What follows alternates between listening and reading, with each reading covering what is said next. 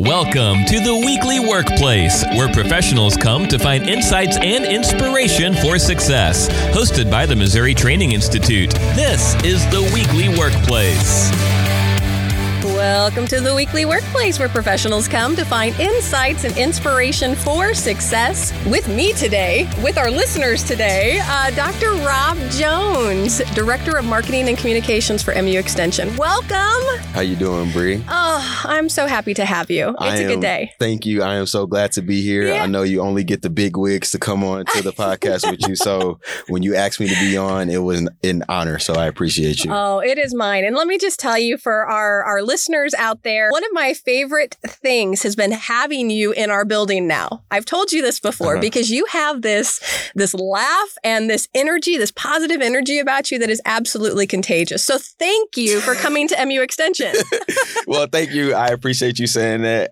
I get a little bit flustered, I guess, when I hear you say that, because I try to just be me, right? And to hear that you say like, oh my God, like you have such great energy. It's like, oh wow, like thank you. I feel overwhelmed when you say that. So I appreciate you saying that. Yes. Really, I do. Well, and then we'll speak to this because today's episode all about kind of personal branding. So we're going to talk a little bit about how you came to position yourself the way in which you kind of hold yourself now as a leader here at MU Extension. But before we get into that, tell me a little bit about your background. What led you to MU Extension? Yeah, that is a great question. And I feel like when you think about where you are now, at least for me, I think about it being a culmination of my journey, right? And so I'm from St. Louis City, born and raised. I went to Truman State University for undergrad, where I studied communication. Okay. Emphasis in journalism. And when I was in undergrad, my whole thing was sports journalism. I knew I was going to be the next Stuart Scott. I was going to be on ESPN Sports Center. And so I had my own sports show during our news segment. I had my own sports segment that we did. We called it the Dog Pound because we were the Truman State Bulldogs. Love it. And so I really enjoyed that experience. But for me, being at Truman was so impactful for me because I had so many professors, educators, who saw me as valuable, saw me as brilliant. And when I had ideas, they empowered me to run with those ideas. So I had an idea for a sports segment. Our sports segment was a little dry before that, right? Okay, so before it would be me in front of a camera reading from a script for 5 minutes, right? And it's like, we gotta liven this up, we gotta juice it up. And they empowered me to just run with it. And having that experience in undergrad was so pivotal for me developing this level of confidence and belief in myself that I can actually have great ideas and execute on those ideas, right? And so I wanted to, after undergrad, take a second to kind of give back to other students in the same way that educators had poured into me, right? And so I ended up doing a teaching program called Teach for America, where you go out into communities that need more educators, and you basically empower kids who may otherwise not be empowered to maximize their potential. And so for me, that was going to be a 2-year, maybe 3-year thing before I go back into the journalism thing, right? Sure. But it completely shifted my understanding of the impact that I wanted to have, right? Being in the classroom and being in with my kids. And I love my kids. I taught middle school English. Right? Okay. Yeah. Okay. So I didn't realize that. Yes. So they say those are the saints of educators because that's the challenge group. But I love my kids though.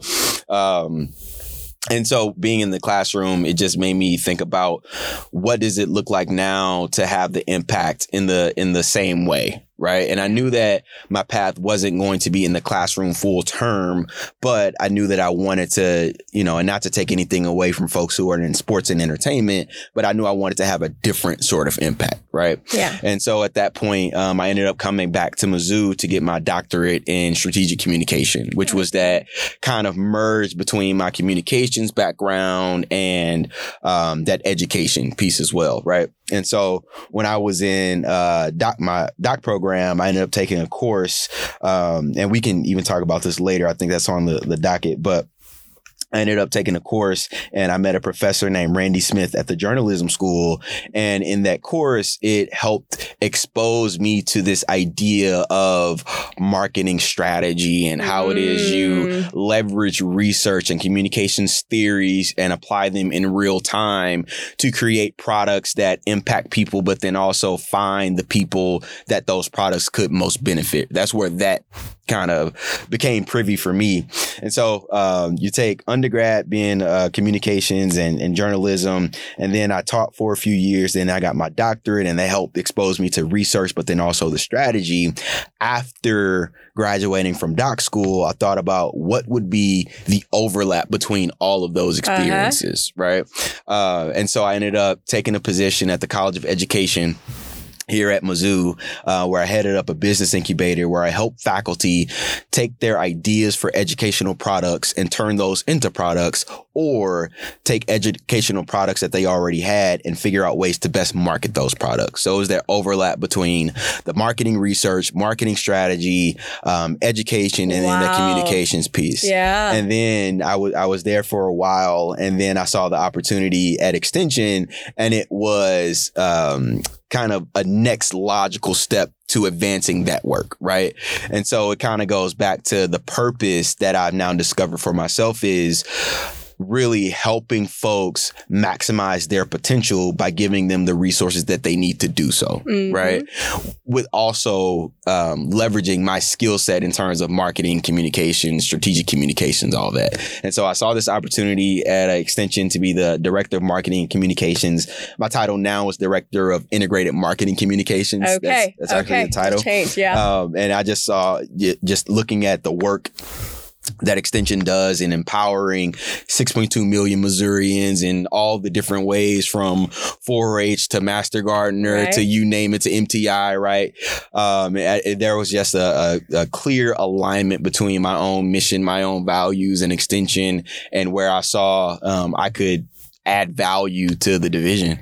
And so I've been here since September, and it has been a great experience for me so far. I love it here. Lots to take in, I'm sure. Yeah, absolutely. They call it drinking from a fire hose, but I'm used to it. You take it a day at a time. You eat an elephant one bite at a time, and you keep it pushing. Yeah. So talk a little bit, since September now, you've got a little bit of understanding of Extension under your belt. And, we've had Dr. Marshall Stewart on, who was our former vice chancellor here, and he talked a lot about the benefits of Extension. And one of the things I just wanted to think in your role, your job is to communicate all of that. So what are some things you've been up to since you started here? Oh, man, what are some things I've been up to? This could be the whole hour. So let me synthesize it.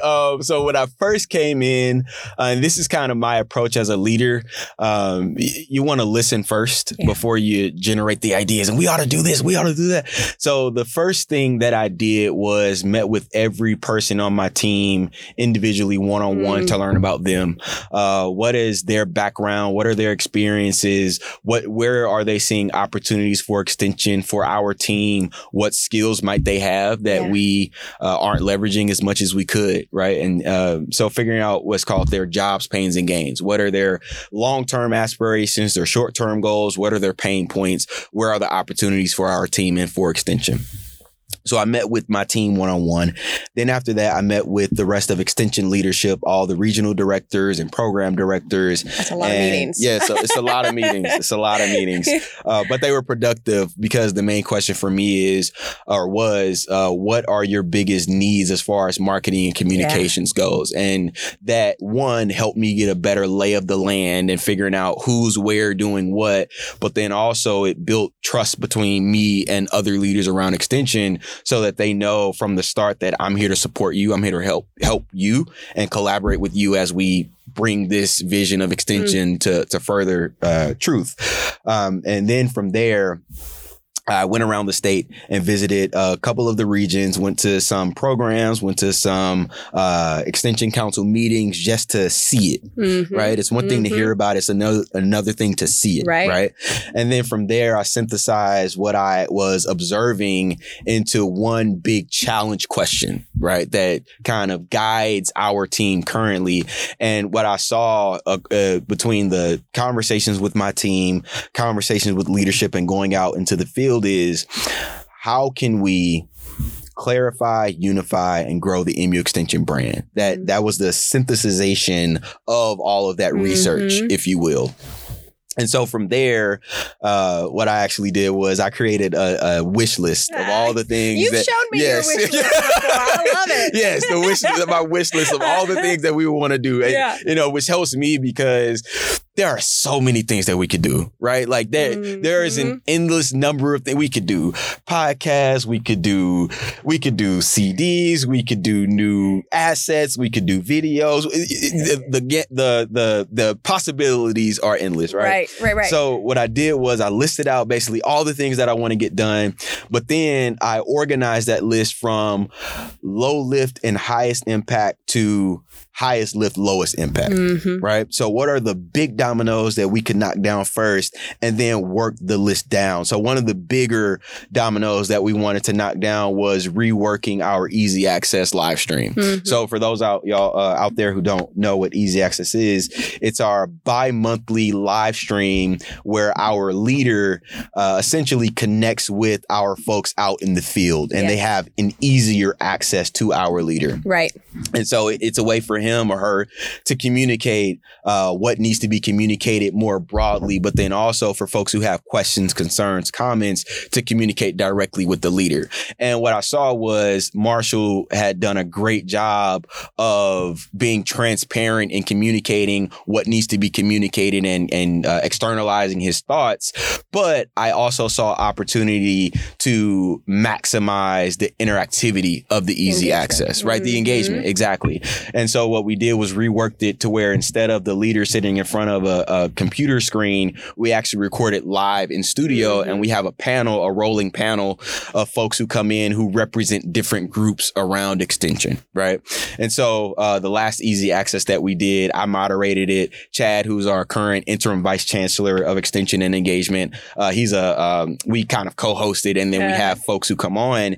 And what we found is, one, an increased engagement online, but then also folks who may otherwise not have their perspective represented on the Easy Access live stream because they may be too shy to present those perspectives. We have other folks who may be able to represent those perspectives on the Easy Access live stream, right? And so that little kind of low lift decision has had a high impact for us as far as communications and marketing goes. Right. I say all that to say, when thinking about strategically, how can we unify, clarify, and grow the MU Extension brand, is thinking through how can we have more consistent and clear lines of communication between our leadership and our folks out in the field, between our folks out in the field across different counties, between us in middle management. So all across the board, how can we clarify that that communication piece and clarify the MU Extension brand, which is essentially, who are we? What do we do? What is the depth and breadth of what we do? How do we unify people around that consistent messaging and then increase support and grow support for the MU Extension brand? I know that was a long-winded answer. I love it. You've been hard at work since you started here. I think that sums it up nicely there, because you truly have taken this really, I'm going to say, the bull by the horns when it comes to this particular area and just owned it. And I can really appreciate that about you. And I think, that kind of leads us into this conversation for today when we consider, from the moment I saw you, I knew you were different, right? You have something established about you that I haven't always seen, in different leadership positions. And so for me, one of the things, I was just really curious. And so again, so grateful you came on the podcast for today, because we're talking about that element of personal brand. And I think obviously having your background in marketing and communications, and you understand the concept that your brand is a marketing effort for you in your career path and your trajectory there. But how can we help other people, understand what that looks like and how to get there too?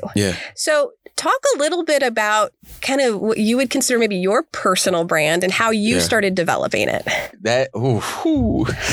Okay, what do I see as my personal brand and how I started developing it? Before I even dive into that, one, I really appreciate everything that you just said. That means a lot to me because I don't want to take the seat that I sit in for granted, right? And assume that I'm doing a great job. But it really, I think one of the best measures of how effective you are is what your peers say about you. So I appreciate you saying that. And then number two, I wouldn't have been able to accomplish anything that I've accomplished without my team. So I just want to give a shout out to them. I don't even want to say like, oh, I came in and I did da-da-da-da-da. We did that. We made the easy access live stream happen. So I just want to make sure that that part is noted as well. Back to your question about how I cultivated my personal brand, it's really been over time for me. So there are a couple of things for me and I guess unique experiences that inform how I go about cultivating my personal brand.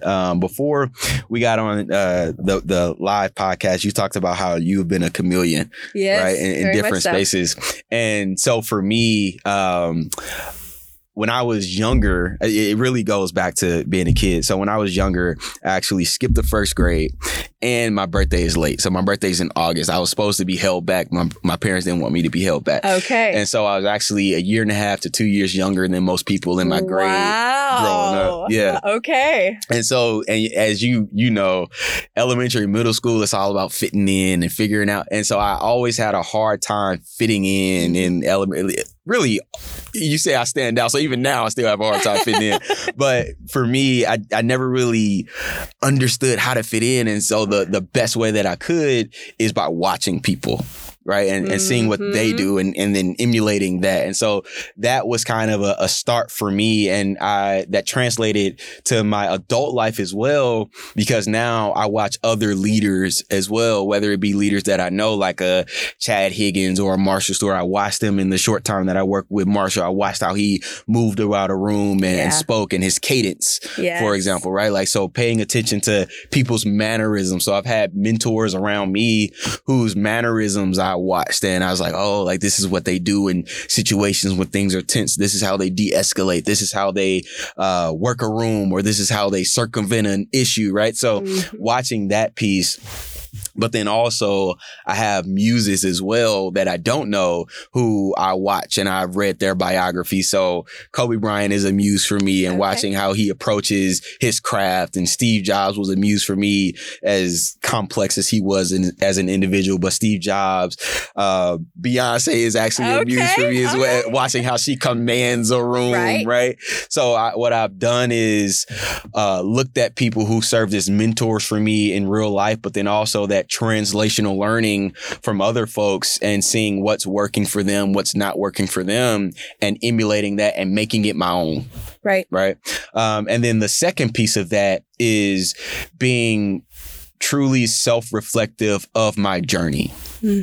And I mentioned earlier how when I was in my doc program and trying to figure out what it was I wanted to do after doc school, it took a while for me to figure that out, right? I was, banging my head up against a wall to figure out what my next step was going to be, because I didn't believe that getting a research position at an R1 university was the path for me, right? In terms of my passions and what woke me up. And so I had to think critically around, well, what does the next step look like? And after, really reflecting on it, journaling, prayer, all that, it was based upon my experiences, what would be the next logical step? Where is the overlap between my undergrad experience, being in the classroom, my doc experience? And that was a complete synergy, but it required also for me to be truly self-reflective of what my values were, what my mission is, what makes me feel alive.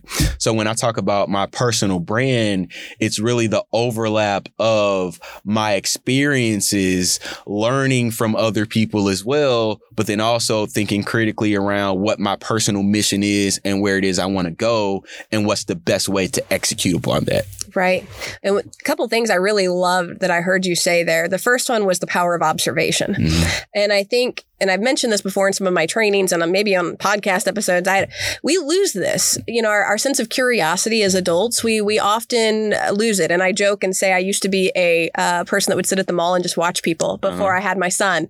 And that was so true because of the same reasons. Everything you just said there is we have so much we can learn from people if we just take the time to pause and do it. Yeah. Now, time is of the essence a lot of times. So that does change, and it just naturally changes for us as we get older. We also get a level of confidence in who we are, what we know, and we don't want anything challenging that sometimes. So lots of power in just pure observation. Yeah. I can't say that enough, really. But the other thing you mentioned there was values. And I love that you speak to that because we often say that's where the heart of this growth has to come from is through who are you and what do you stand for? What values do you hold? And some people would say, and I guess I'll ask you this question too, but some people would say, oh, your values might change with seasons, but I think there's still a stronghold couple or few values that you have throughout the duration of your life. What are your thoughts on that? Whew, that is a great question. All right. So there's a difference between your values and your mission, right? Your mission may shift, right? Your values, do they change? Well, okay. How about this? I don't know that change is the appropriate word, but if you are a person who is intentional about growing as a person, they may evolve. That's a great way to say it. I like that. Yeah. I like that a lot. And that's true. Yeah. I can certainly see where that does change with age. Yeah. Too, right. With that just natural evolution. Right. So talk a little bit about, as we think about these particular areas with personal branding. And when I think about everything that kind of culminates and what I heard through your story, you were not only observing just to identify kind of the visual way in which people handled, but you were looking at what they did when they listened, right? Kind of those auditory kind of perceptions and the behavioral perceptions. And so there are multiple kind of different layers to branding. Yeah. Okay. Can you talk a little bit about that and where your mind goes and how that might even correlate a little bit with marketing? Yeah.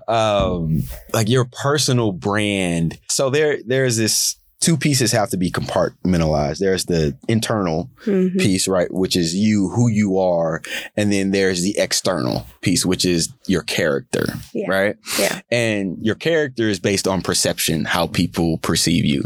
And it is critically important that you constantly balance this idea of being authentic. You want to be authentic, but then also being received in the ways that you want to be received. Okay. And if you think about communication, it's not just verbal communication. If you and I are having a verbal conversation and I have a thought I want to convey to you, then I want to make sure that I communicate that in a way that you're able to receive it the way I want it to be received. The same thing is true for your aesthetics as well, the way that you look, right? And this is not to say that you want to do anything that conflicts with your authenticity, but it's also about how do you want to be received, right?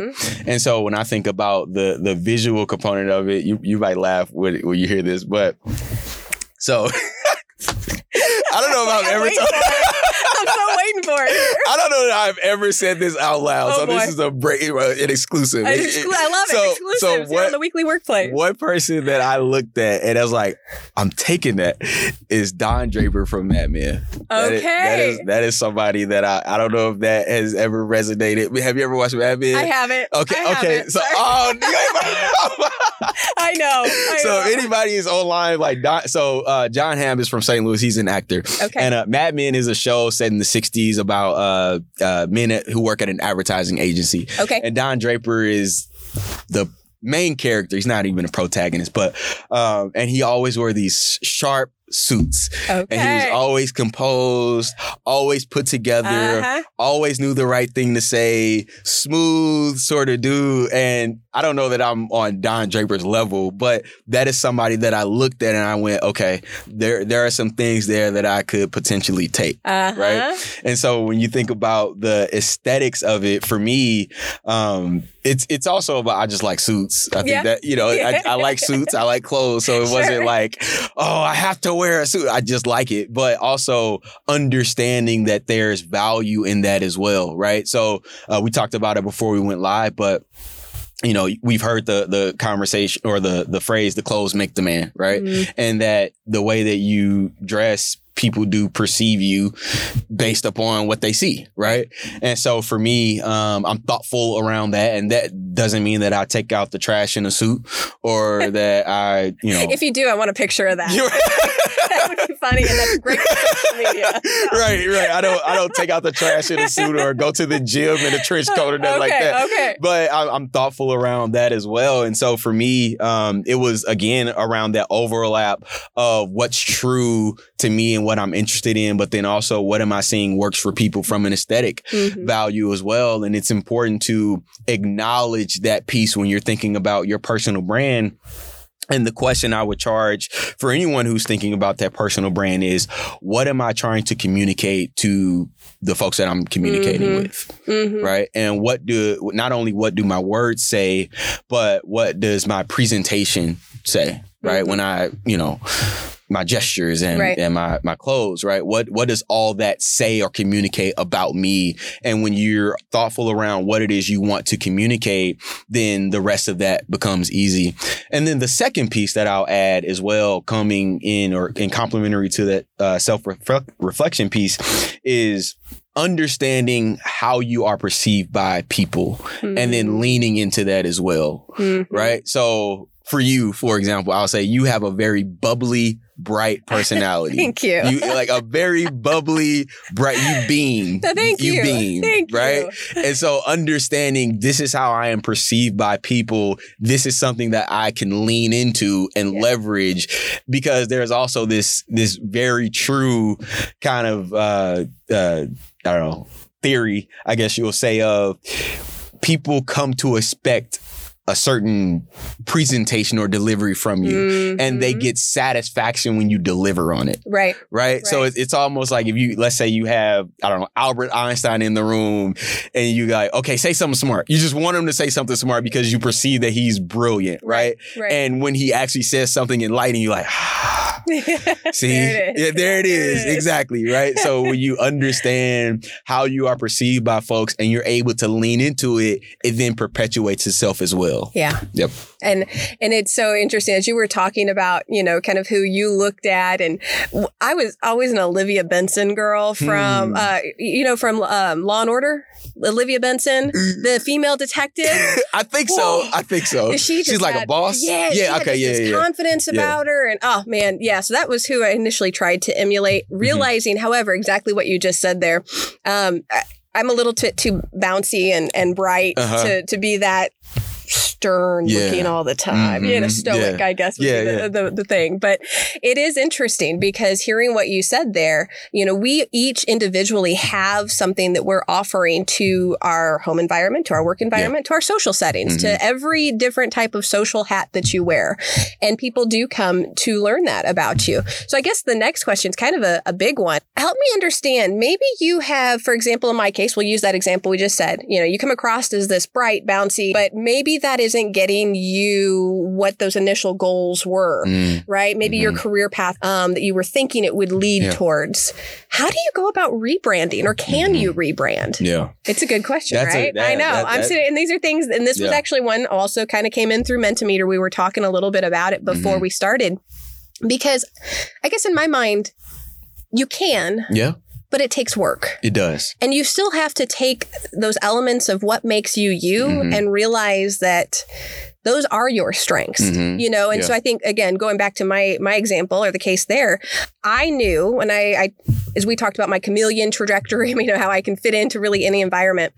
When I came to the police department, for example, obviously I had to have a different level of brand working at the police department than working here at Missouri Training Institute. However, one of the things that I would always take with me was the opportunity to lighten up a room because things were very deep a lot of times. So I can remember, and I'll tell you this story, and you probably will think I'm crazy then, but we have a Sally Port, and that's where all of the police vehicles tables are kind of lined up in there. It's closed off now. But when I would walk in through that, the officers would all be prepping for their day in their cars. They're getting ready, figuring out what the calls for service are. And I would walk through that Sally Port because it was just like, it felt like a downer sometimes. And I'd walk through and say, hey, good morning. And I can remember when I first started there, they probably thought, oh my goodness. She just got out of the loony bin. All right, who did we hire? Yeah, right. Yeah. But eventually, by the time I had departed there, I'd even say 6 months into my time there, I was getting them to honk and turn their sirens on and to bring some energy to the start of their day. Yeah. And I always thought, okay, that's me. That's how I can show up and deliver myself, even if it isn't the same stoic nature that maybe the environment is requiring of me. So I think, kind of going back to the question, and still I'd love to hear your take on that, but being able to still take elements of what makes you and then change some of the things that maybe you can reflect on that aren't working for you. Yeah. Is that? Yeah. I completely agree with everything that you just said. And a couple of points. There is the difference between cultural fit and cultural add. And cultural add is where you bring in something to the mix that may not have been there before. And it sounds like that's what you did. Okay. Right? Yeah. And so thinking, how can I contribute to this culture in a way where it adds to the culture, a new ingredient that maybe wasn't there before?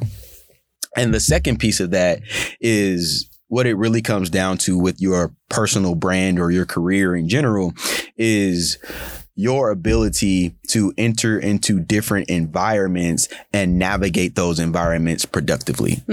Right? Yeah. So I think that's what the real question is. Am I comfortable going into this space? Right. And which leads me to my third point. It's like a skill. And just like public speaking, for example, few people are just natural public speakers where you came out the womb ready to work a room, right? Few people are like that. That is a craft that you have to constantly cultivate. Yeah. I would say the same thing for your personal brand. What spaces are you trying to go into, and what does practice look like for you to be able to navigate that space productively for you? Maybe it's, you know what? I need to work on my one-on-one communication better. You know what? I need to do a better job of speaking up during meetings, during leadership meetings, right? Maybe it's with one-on-ones with leaders, right? What are the different spaces that you're looking to enter, and where is there a gap? Right. Is it a lack of skill set, a lack of preparedness, or is it you just not being comfortable in those spaces? Lack of confidence. Lack of confidence, right? And that may not necessarily mean you need to shift how you present, but it may mean you need to think more critically around what environment am I in? What does it look like for me to contribute? What do I have to contribute to this specific place, environment? And that could be time, conceptual, or space. Right. Absolutely. Great points. Absolutely great points. Yeah. Thank you. And so let me ask this, because I know our time is we're running short, believe it or not. This went quick. Yeah. So we do 30 minutes. Oh, really? Yeah. 30 minutes. So we're sitting at 9:33 right now. Oh, shoot. I know. I thought we had an hour. I'm sorry. I want more of an hour. Let's do it. But as we're kind of wrapping up, I guess, what would be some big takeaways that you would want to leave our listeners with as they think about this personal branding? Where do they start? Because it can probably seem overwhelming for some people who haven't given it some intentional thought before. That is a great question. Man, I thought we had more time. So some key takeaways for someone who is like, I want to build my personal brand.